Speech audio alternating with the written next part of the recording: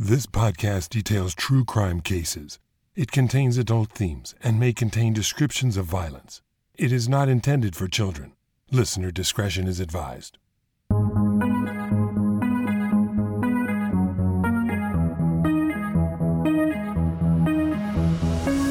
Thank you for joining me for today's episode of Once Upon a Crime. This month I'm detailing crimes which were perpetrated by or against actors. Thespians, if you will. In this episode, a case that, upon its surface, appeared to be a cut-and-dried case of a lover's quarrel turned deadly, turns out to be a much more thought-out and sinister plan. When authorities uncover the real killer, he turns out to be an actor, who attempts to parlay his skills as a performer to get away with the perfect crime. This is Chapter 2 of Final Curtain Call, Theater of Pain, The Murders of Daniel Wozniak.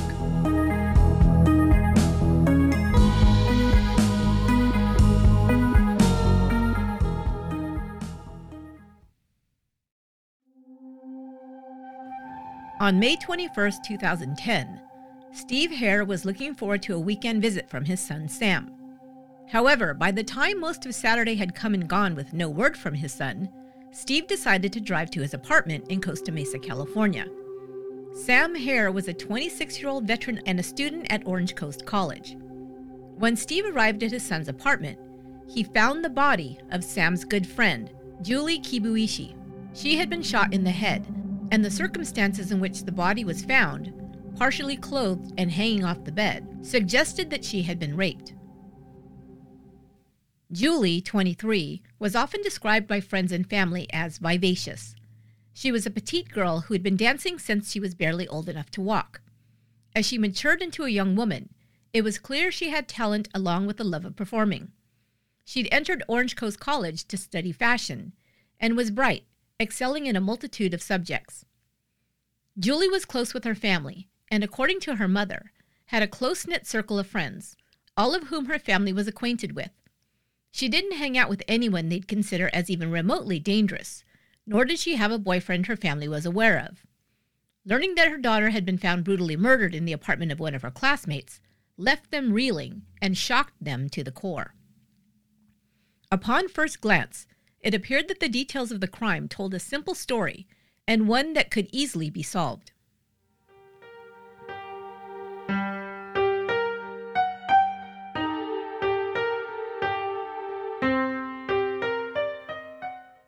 The Camden Martinique Apartments was a large apartment community that catered to young adults, and has been characterized as being like Melrose Place, but on a much grander scale. When the police arrived, the crime scene seemed to tell a very ugly story about what happened to Julie Kibuishi in Sam Hare's apartment, and all evidence pointed to Sam as the perpetrator. I mean, let's be honest. When a woman is found dead in a man's home, and the man is nowhere to be found, things tend to shake out in a fairly predictable way. Furthermore, Sam was a veteran, and those close to him had noted that he had seen serious combat, for which he had received substantial combat pay, but had also begun to show signs of PTSD as a result. Sam Hare's friend Ruben Salas told ABC News that Sam had been suffering a terrifying recurring nightmare. He said he'd find himself in a foxhole and his area would be overtaken by insurgents. We honor our veterans and lament the fact that after returning from war, tragedies have occurred with our men and women suffering from post-traumatic effects of the battlefield. The murders of American sniper Chris Kyle and Chad Littlefield by a veteran with PTSD immediately come to mind. It's rare, but it sometimes happens. Sam Hare had been stationed at Camp Keating, located at the border of Afghanistan and Pakistan. He had served on the front lines, tasked with manning an observation post, and the stress of the war had followed him home, as it did many of our troops. Detectives initially didn't think it was out of the realm of possibility for Sam Hare to have perhaps snapped and did something terrible. Investigators had to follow the evidence wherever it led. Not everything seemed to make sense, though. Julie and Sam, by all accounts, had a very healthy platonic relationship. Julie had tutored Sam for a class, and they had become fast friends. But according to friends and family, they were not romantically involved. When investigators checked Julie's phone, however, they found Sam had apparently been texting her in the hours before her death, with messages that read, quote, "Can you come by? Please, no sex. Need to talk." Please don't tell anyone. Please. The text reading no sex didn't seem to make sense. Steve Hare suspected something was wrong immediately. Despite the glaring evidence to the contrary, he adamantly insisted that his son would never have done something so heinous. It just didn't add up.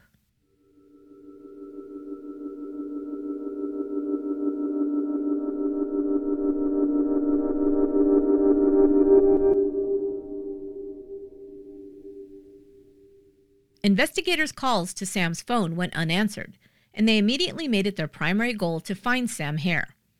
The manhunt was conducted largely behind the scenes, without a mention of Julie's murder or the search for Sam Hare in the press. Of course, if you're always watching murder shows and reading crime novels, you know that one of the first things investigators do when tasked with locating a missing person is to monitor that person's bank account, follow the money trail. If a fugitive on the run is dumb enough to book a hotel room on their card, and sometimes they are, police know exactly where to find them. And it was through Sam Hare's bank account that they got their first clue.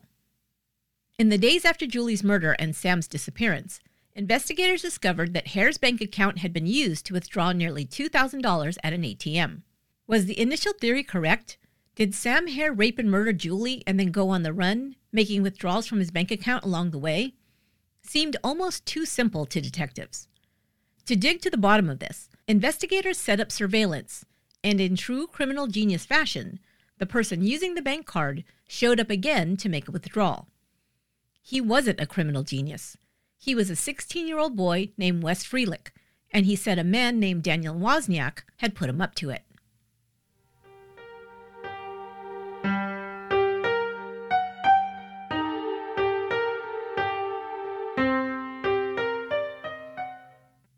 Daniel Wozniak and his fiancée, Rachel Buffett, also lived in the Camden Martinique apartments, a few floors below Sam Hare. Wozniak was an accomplished actor in community theater and regularly performed at area venues. According to the Orange County Register, the local paper, Wozniak was well known in community theater. The 2002 graduate of Los Alamitos High School played Captain Von Trapp in The Sound of Music at the Orange County Children's Theater, where the director said he was, quote, wonderful with children. Wozniak also performed in The Music Man and Charlie's Aunt and Arsenic and Old Lace with Southeast Civic Light Opera, where the director there called him, quote, well-spoken, the life of the party, the center of attention. Wozniak and Rachel Buffett were to be married soon, and on the night of his bachelor party, Daniel Wozniak got a surprise. A local media outlet reported, friends treated Wozniak to a bachelor's party on the eve of his wedding. They just paid the bill when police officers swarmed into the restaurant Tsunami Sushi in Huntington Beach and took Wozniak away in handcuffs. He was brought in for questioning regarding the apparent scam on Sam Hare's bank account. During his interrogation with police, Wozniak appeared to understand that he was caught. He admitted to running a credit card scam and described how he recruited the teenager. I said, okay, Wes, here's what we're going to do. I treated it like I was a co-op guy, pretending to be an actor. So I said, here's what you need to do. I'm going to park across the street. And I parked. It was across the street from the bank, so I wouldn't be seen while I was avoiding.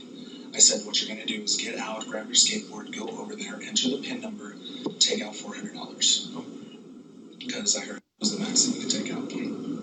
He said, okay. He asked if it was illegal. I said, no, don't worry. That was a lie to him, too. I especially like the moment where he pauses and says, I'm an actor, when describing how he fooled the kid.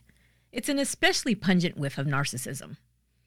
Police detained Daniel Wozniak in their investigation of the suspicious ATM withdrawals from Sam Hare's bank account, initially suspecting it might be a simple case of financial fraud. However, once he was thrown in a jail cell, Daniel Wozniak got panicky, and according to ABC News, quote, he made a jailhouse phone call to his fiancée, Rachel Buffett, in which he begged her not to tell police about incriminating evidence against him, including the location of the murder weapon. Let that sink in for a moment. On a jailhouse phone call. Buffett reminded Wozniak that the conversation was being recorded and that the jig was up, and that she was calling detectives as soon as she got off the phone with her fiancé. The jig was definitely up. Daniel Wozniak was more than a credit card fraudster. He had apparently murdered Julie and was likely responsible for Sam Hare's disappearance too.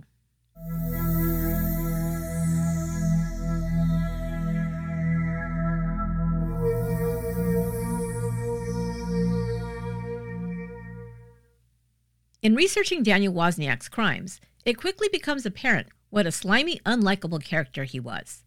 His case has been covered by dozens of outlets, including Dateline and 2020, among others, and as a result, there's a lot of video of his interrogation that shows him for who he truly is.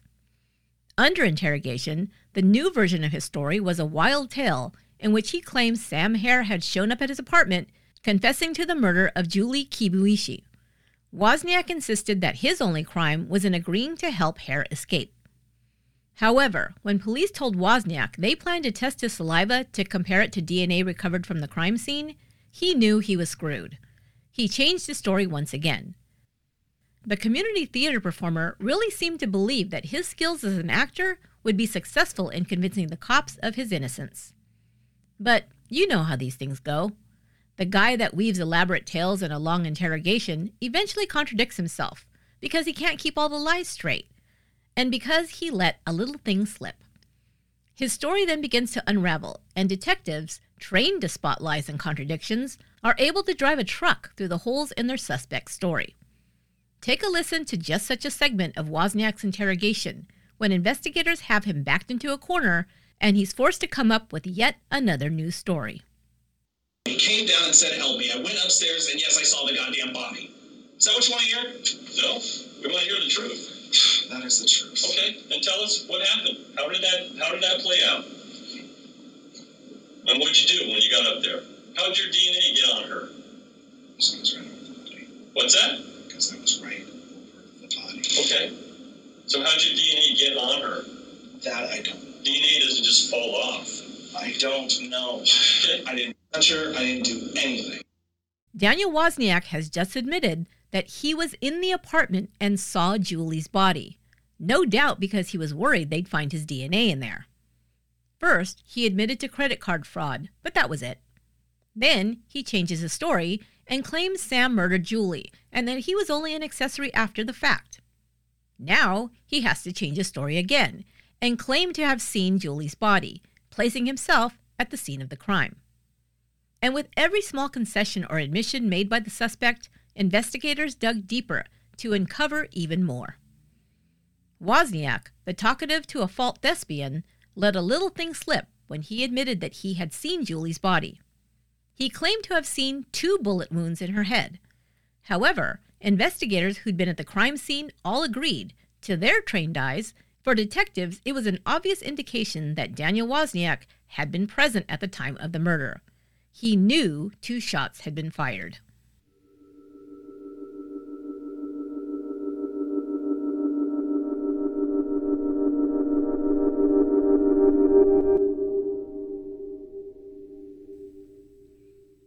After more than a dozen hours in police custody, Daniel Wozniak cracked. He called for the jailer and asked to speak to detectives. Okay, talk to us. What do you have to tell me? You said you wanted to talk to me. What's going on? I'm crazy, and I did it. You did what? I killed Julie, and I killed Sam. Okay. All right. I killed them both. All right. Sam came first. It was all just about the money. That was it. All right. 100%. Sam is decapitated. Okay. He's at the military base. All right. In the theater. You can't say it more plainly than that. I killed Julie and I killed Sam. Daniel Wozniak had finally come clean. Sam Hare was not a rapist or a murderer. He was an American soldier and a victim, just like Julie Kibuishi. And as the story came spilling out, the sickening details of the senseless murders committed by Wozniak were chilling. It was all about money. Money was a serious problem for Wozniak at the time. He was reportedly deep in debt, without a full-time job, and facing eviction. He didn't have the money to pay his rent, much less for a honeymoon or a wedding that was just a couple of weeks away. Somehow, Daniel learned about the combat pay that Sam Hare had so honorably earned in service to his country. It's a point I wonder about. Most people don't go around bragging about how much money they have in their savings accounts. Perhaps I've missed it, but I wonder how Daniel Wozniak found out about Sam's savings. Was it an innocent mention in passing from Sam? Or did Daniel Wozniak look around his apartment and see a guy with some nice things and start asking some subtly probing questions about his finances? Regardless of how he found out, Daniel Wozniak knew about Sam's combat pay and he intended to get it. How a guy can hatch a plan to start a new life with his bride on stolen money acquired through murder is a level of evil that boggles the mind.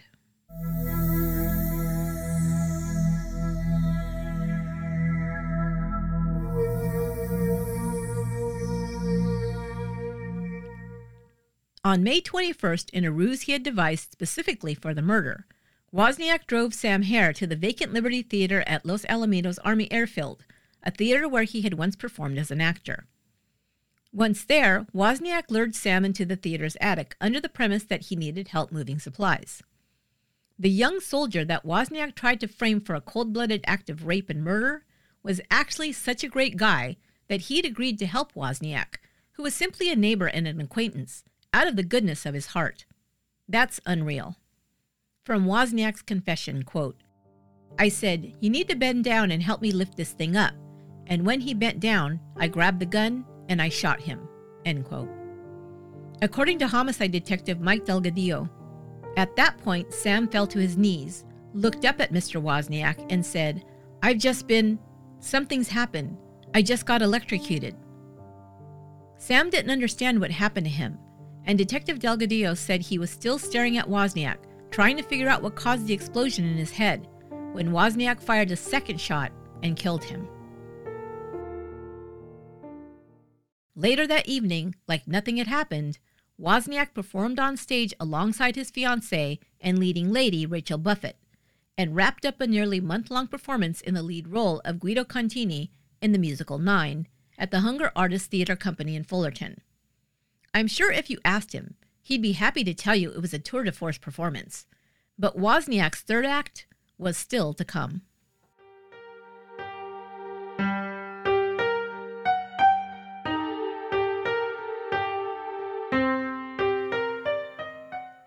After his performance that night, Wozniak, pretending to be Sam, sent those text messages to Julie from Sam's phone. "Can you come by? Please, no sex. Need to talk. Please, don't tell anyone. Please." Julie, a beautiful petite Japanese American, arrived at Sam's apartment wearing a tiara her brother had given her at dinner. It was a gift he'd given to her to wear at his upcoming wedding, where she was to be a bridesmaid. The 6'2" Daniel Wozniak was waiting for her outside the front door. Wozniak likely disarmed any nervousness Julie might have felt when he said, "Sam just called me and said he was going through some stuff." "Yeah, me too," Julie said. Then he set the trap. "Well, I have a key," he told his unsuspecting victim. "Let's go in." They walked into Sam's apartment where Wozniak misdirected Julie's attention for a moment. In his confession to police, he said, quote, "And then I said, oh, by the way, did you see this in Sam's bed? Lean over, look at it right there." When she was leaned over, I put 2 bullets in the back of her head. I know I've made my opinion of this killer clear, but this might be a good place to reflect on the depth of evil some people are capable of, and one red flag that marks a person as supremely dangerous. People with an inability to empathize with others or care for anyone other than themselves, but can successfully hide that nature behind a cheery tone and a smile that could be a snarl, is something that keeps those of us who consume true crime stories up late at night. You could be acquainted with a person like Daniel Wozniak right now and never suspect a thing. The kind of person who would murder a man for money, spend an entire day thinking about how to deflect the attention from himself, perform in a live theater production that same evening, and then lure the man's friend to her death, walks among us every day, blending right in with the rest of us who could never fathom contemplating such evil deeds. Where Sam thought he had made a friend, Daniel Wozniak was sizing him up from behind his piercing, glassy-eyed gaze and Cheshire Cat smile, all the while intending to do him harm. It's a frightening state of affairs.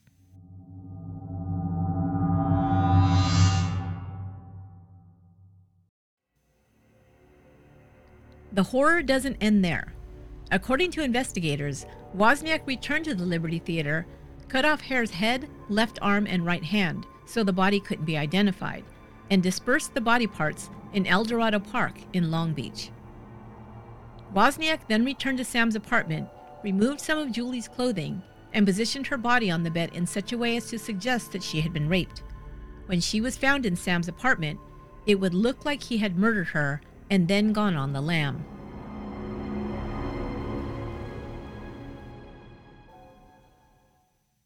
The final step in Daniel Wozniak's plan involved getting access to Sam Hare's money, and we know how that turned out. It's really not much of a plan when you think about it. Wozniak apparently told investigators his intention was to slowly drain the account in small withdrawals of less than $400 each. Okay, a person who goes to all the trouble to murder and dismember a man and then kill a second person to throw everyone off the track for $62,000 didn't have a better plan than to enlist a teen to use the victim's ATM card? Like, how many times did he think he could use a supposed fugitive's ATM card before the police came looking? Once? Twice? But then, a dumbass like Wozniak didn't seem to understand that jailhouse phone calls are recorded either, so nothing should surprise us. With his confession complete, Daniel Wozniak had only to lead authorities to Sam Hare's remains in El Dorado Park in Long Beach, which he did. They found Sam Hare's partially dismembered torso in the attic of the theater, right where Wozniak said it would be.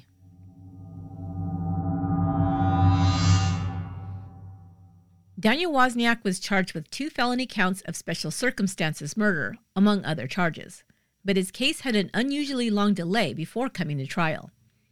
The OC Register, the local Orange County newspaper, characterized the main problem this way. Assistant Public Defender Scott Sanders has used this case, among others, to allege systemic misconduct on the part of the Orange County District Attorney's Office and Orange County Sheriff's Department. And to give you some idea of the scope of the problem, one Sanders motion ran 754 pages long, accompanied by more than 25,000 pages of exhibits alleging improper use of jailhouse informants going back 30 years. All told, there were more than 130 hearings before, in December of 2015, a judge would rule that Wozniak's arrest and detention had been proper and found no evidence of misconduct. A jury was then seated, and the date for the trial was finally set for the immediate future. And just like that, it was over. For as long as it took for the trial to begin, it was over in the blink of an eye. And to be honest, it's not surprising. Defense attorneys don't stand much of a chance defending a client with such a lack of self-awareness that he admitted on video that he was smiling and laughing when he used an axe and a saw to remove the victim's head. Yeah, you heard that right.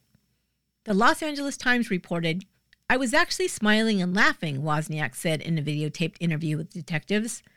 When one investigator asked why he laughed, Wozniak replied, "I don't know. I reached a point where I couldn't even believe I was doing this." Those were statements he gave willingly to police and were ruled to be admissible in court. Without being in the courtroom and hearing all the evidence, it's hard to say exactly what a jury would conclude, but that seems just about as damning as it gets. The video of the confession was played for the jury, and within weeks, it was all sewn up. Daniel Wozniak was found guilty on both felony counts. On January 12, 2016, the Times reported that the sentence had been handed down.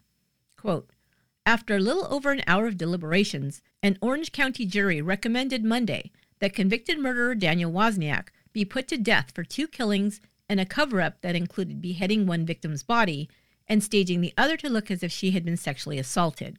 End quote. We haven't talked a lot about Rachel Buffett yet, or the other accomplices, but we need to.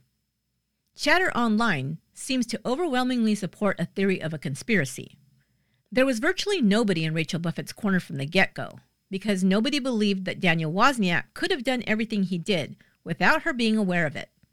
As a matter of fact, Noah Buffett, Rachel's 28-year-old brother, and Daniel's brother Timothy were both initially arrested as accessories. According to the LA Times, Timothy Wozniak was charged after authorities learned that his brother had given him evidence, including the murder weapon, to hide or destroy. He previously had pleaded not guilty to the felony accessory charge, but changed his plea as part of the deal offered by prosecutors. In December 2016, barely a week after receiving his 3-year sentence of informal probation, Timothy Wozniak was in police custody again on suspicion of domestic violence, again from the LA Times. Police said Timothy Wozniak, 42, punched a woman in the chest, grabbed her wrist, and bit her forearm on Monday, while the pair were in a car near South Coast Plaza. The two have a relationship, according to police, who would not elaborate. Sounds like those Wozniak boys were real charmers. The story is long and unseemly, and I hesitate to dive too deeply into Rachel and her conspirators, because we'll go down a cavernous rabbit hole that would take more time than we have to explore. And Rachel and her co-conspirators don't deserve that much of our attention. Suffice to say, there were cringeworthy moments, like when she went on Dateline to protest her innocence and said, quote, "I'm innocent, and that's what hurts me the most in this whole situation, is they're trying to say I'm something I'm not," end quote. Okay, 2 people are dead, you're under suspicion, and you choose to pursue sympathy on television? And, quote, what hurts her most are false accusations against her, not my fiancé murdered and beheaded people to pay for our wedding? Doesn't sound like a winning strategy to put those types of statements out in the public. But then, they do say, birds of a feather. There was also an equally unpleasant appearance by the bride-to-be on the Dr. Phil show as well. On the night of Dan's bachelor party, 2 days before the wedding, he was arrested. I didn't know what to think. I was in shock. And my first response was, oh my gosh, what trouble could this idiot have gotten himself into now? And is he going to be out in time for the dress rehearsal tomorrow? Rachel Buffett was eventually charged with 2 counts of accessory after the fact for lying to the police to help cover up for her fiancé. And in Rachel's case again, the trial was long delayed. Finally, after years of delays and challenges and appearances on reality television to plead her innocence, Rachel Mae Buffett faced justice. According to the LA Times on November 8, 2018, the former fiancé of convicted murderer Daniel Wozniak was sentenced Thursday to 32 months in jail for being an accessory after the fact in 2 slayings he committed in 2010. Rachel Buffett, 31, was convicted in September of 2 counts of being an accessory related to the crimes. After a sentence that Sam and Julie's family members considered far too light for the crimes committed, they were further outraged when Rachel Mae Buffett was released early for good behavior, and she is now free.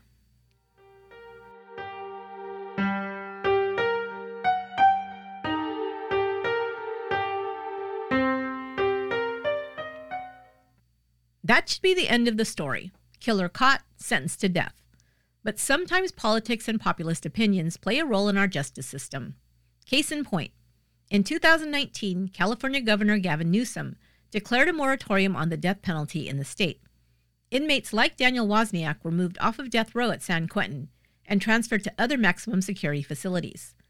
The full impact on the sentences for these death row inmates is yet to be decided. But if past history holds as it did in other states, or as it did previously in California, all of those death sentences will likely be commuted to toe tag parole, they call it on the yard, life without parole, meaning you get parole when they put a tag on your toe.